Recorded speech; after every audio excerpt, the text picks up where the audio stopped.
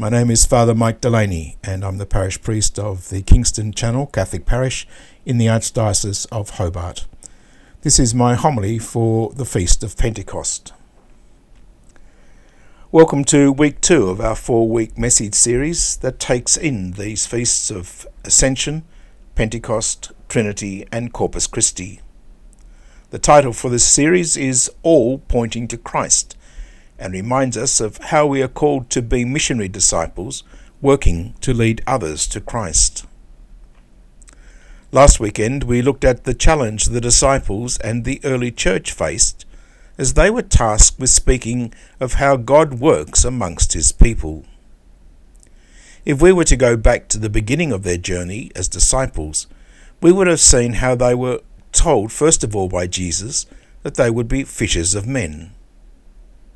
Both before and after the resurrection, Jesus had also told them that he would soon be returning to the Father. As expected, they were uncertain as to how they would manage in their new world, continuing the ministry of Jesus.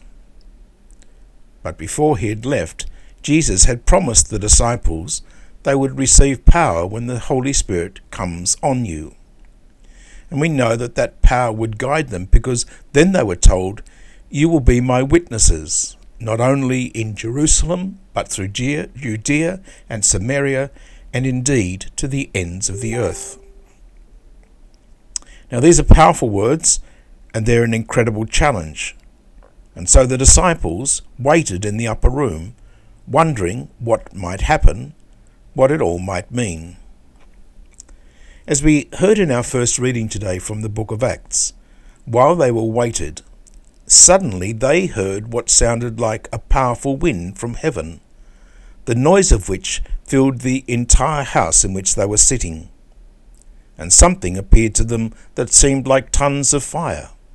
These separated and came to rest on the head of each of them. They were all filled with the Holy Spirit. I suspect many of us would have been completely overwhelmed if that were to happen to us. Imagine if it were to happen today. Imagine if, as we're sitting here at Mass, the Holy Spirit were to suddenly come down upon us and fill us with his power, and we would begin speaking in foreign languages, as the Spirit gave each one of us the gift of speech. Imagine what might happen if, when Mass was ended, we all went out into the surrounding streets and suburbs and began proclaiming the good news about Jesus. I'm fairly certain our friends and families would be quite worried about our health and our well-being. And that's what happened to the disciples. As they went out to speak, the book of Acts tells us, "At the sound they all assembled, each one bewildered to hear these men speaking his own language. They were amazed and astonished."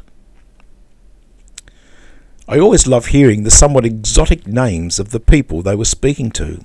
Parthians, Medes and Elamites, all people from Iran. Mesopotamians, people from Iraq. Cappadocians and people from Pontus, Pamphylia and Phrygia, the varieties of Turkish people. Asians and people from Libya and Cyrene, Africans, not to mention the Romans. Then if we were to read a little further from chapter 2, from the passage beyond our reading today, we would hear the sermon that was preached. It must have been powerful, because 3,000 people were added to the community that day. The disciples were speaking about the glory of the resurrection to this international crowd, and everyone understood what they were saying. That miracle would take them further from their known world than they could ever have expected to travel. They were truly beginning to become a Catholic, a universal community.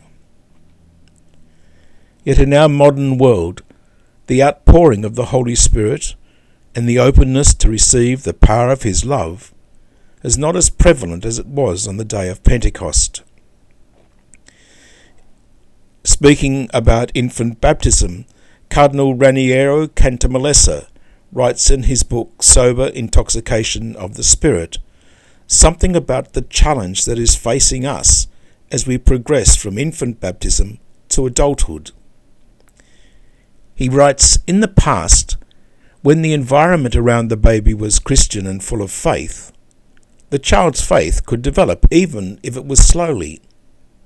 But today our situation has become even worse than that of the Middle Ages. The environments in which many children now grow up do not help faith to blossom. The same might also be said of the family, and more so of the children's school, and even more so of our society and culture. This does not mean that in our situation today, normal Christian life cannot exist, or that there is no holiness or no charisms that accompany holiness. He continues. He said, rather, it means that instead of being the norm, it's become more and more of an exception. In today's situation, rarely or never do baptized people of any age reach the point of proclaiming in the Holy Spirit that Jesus is Lord. And finally he adds, because they have not reached that point, and everything in their Christian lives remains unfocused and immature, miracles no longer happen. What happens with the people of Nazareth is being repeated. Jesus was not able to do many miracles there because of their unbelief. Now, in a sense, that's not so much an exaggeration, but a little bit of a simplification, because miracles can and do occur. Sometimes they're very simple, like when we listen to what children have to say. We find that they have a simple understanding of what's happening and can often express it so much more clearly than I can or that you can. Why? Usually because they don't try and complicate things. They just say it like it is. Or sometimes we hear someone say something that's so simple that we discount it and not even stop and think about it. As many of you know, I enjoy reading, and I'm currently reading a book by Jonathan Fanning titled I Once Was Lost. It's a parable based on the story of a man named Thomas reading the Chronicles of Narnia to his nephew Ryan. Sadly, Ryan's father, Paul, had been killed recently in a car accident. As he's reading, Thomas is drawn into the story, and he has an incredible life change. Partly it's due to the sheer enthusiasm and the wisdom of Ryan, who wants to know what Aslan means as he guides the children in the story. Along the way, Thomas learns that he needs two things so that he too can be part of the story. He needs to listen to what he's reading, but he also needs to take time to pray. To listen, Thomas needs to be still. Again, to pray, he also needs to be still.